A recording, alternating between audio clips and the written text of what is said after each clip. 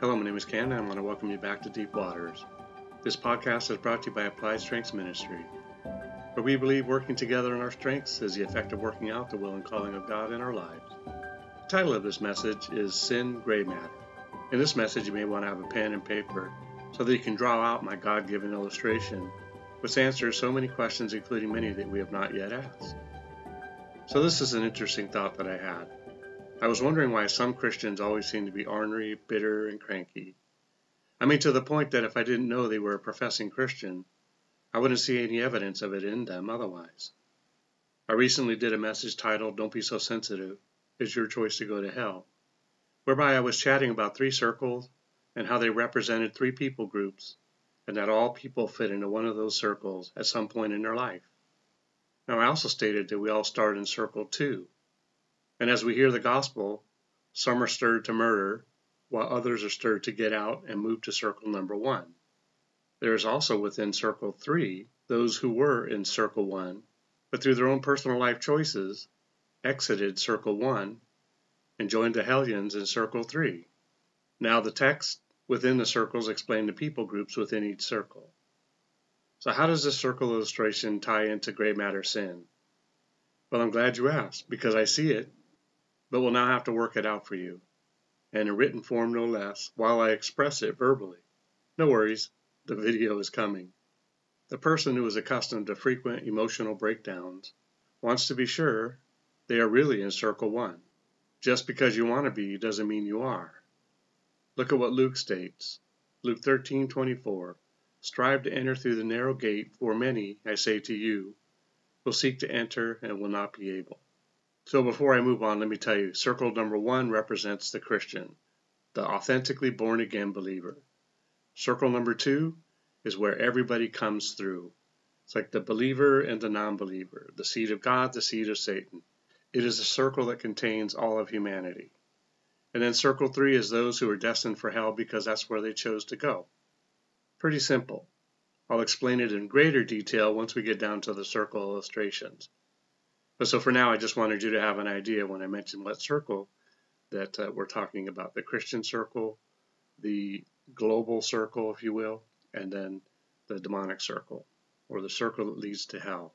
Heaven, earth, and hell. So we are told a distinguishing factor of a Christian is a growing depth of love for others, regardless of that person's position or condition. But if, when you are around them, or even in those whom you profess to love, and you come unglued quite often, then you may actually be an angry bull rider. Okay, probably not.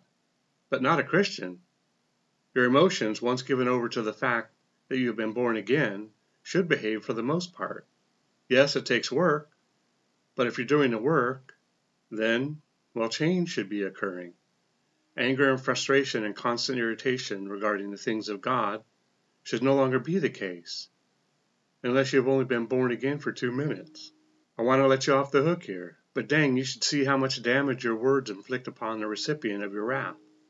And truly, it's okay to start out in this place, but if you find yourself 3 years later, you still have emotional outbursts that change the sea tides, then you may want to think about rewombing yourself, because dang. Okay, so the illustration is basically 3 circles, and they kind of overlap the center circle, each, that is the right and the left. The one on the left is red, the one in the center is gray, and the one on the right is black. The circle on the red has a number 1 with the arrow pointing up. The circle in the center has an arrow pointing to the red one or the black one. And then the black one has an arrow pointing down. It's kind of self-explanatory in that way. So my description of each circle is as follows. So circle number 1, only Christians who are milk drinkers, babies, bread eaters, young persons, and meat eaters, aged and mature Christians, reside in circle 1. Okay? Well, I should explain that. Are supposed to reside in circle 1. We know that we have wolves in sheep's clothing, and wolves always hang around sheep's. So you will have wolves in that circle trying to get the babies and the young persons out of circle 1 into the black circle. And it does happen, and the Bible talks about it. Timothy, James, and Peter have scriptures that deal with that. I also deal with it in other messages. So the circle in the middle, it's predestined, appointed, called, mixed seed, non-believers, and Satan's kids. It's everybody. All of humanity comes in circle 2. When we preach the gospel, we're preaching the gospel to circle 2, not to circle 3. Circle 3, it says non-believers, Satan's kids, backsliders, those who have wandered from the truth or choose to walk away. So that means they were Christians and then decided to walk away from it. Romans chapter 1 talks about it, as well as Peter, Timothy, and James. So we see circle 3 is not just people that were assigned as Pharaoh to hell. Since I don't profess to be an all-knowing Christian, and I'm far from it, I can't tell you that a person is born into or predestined for circle 1 or 3. I just know that we all come from circle 2. Now, in my perfect world, I believe that in circle 1, the babies and the young persons are preaching the gospel to those in circle 2. They should not be preaching the gospel to those in circle 3 because they're not mature now. And who would they be going after? As James says, he who turns a sinner from the error of his ways. So whoever preaches in circle number 3, that is, those who are destined for hell, unless they change, and they're not all going to change, should be mature Christians, the mothers and the fathers of the house. They should be the only ones going after those who walk away, who fall away. And in circle number 1, that is the church. That is the equipping center. It is not designed for those who do not believe. I have messages that talk about that, such as church purpose. We should be equipping the saints for the work of ministry in circle 1. This way, when they go to circle 2, they know what they're doing, and they're not causing people to go from circle 2 to circle 3, but circle 1. And circle 1 should be doing its job, otherwise people will leave it because they won't be equipped for the work of ministry. They can fall away. So circle 1 has the most responsibility, and their objective is to preach to circle 2 and only rescue out of circle 3. It just makes sense in my head. It might sound a little confusing to you, but if you just draw 3 circles, you can kind of see it. Now, if you're not a believer, then you can get as angry as you want to get. Hopefully you will sicken of it, like everyone will around you, and make a decision for a better life that exists in circle 1.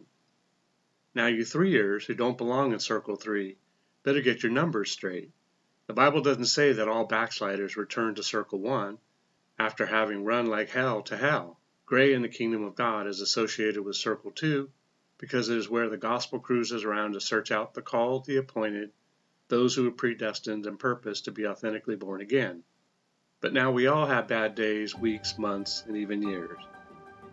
So that should be where you are as a work in progress. Stay angry, cranky, and bitter, and you may one day find out that your choices will be a hard pill to swallow. And then swallowing hard pills will probably make you angry as well. So to reiterate, there is no gray matter sin.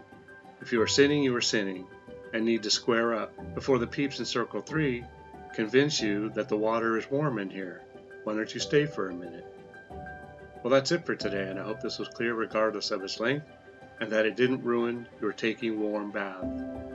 Remember, it's not what you find wrong or disagree with regarding these messages, but what you can take away from it. Together we can do more to impact the kingdom than if we work alone. Let's flip the script and kill, steal, and destroy the works of the enemy, and create space for the light of light to shine through into people's lives. Find a seed and click on the like and subscribe button. Let's build this ministry together. Thanks, and see you next time in Deep Waters.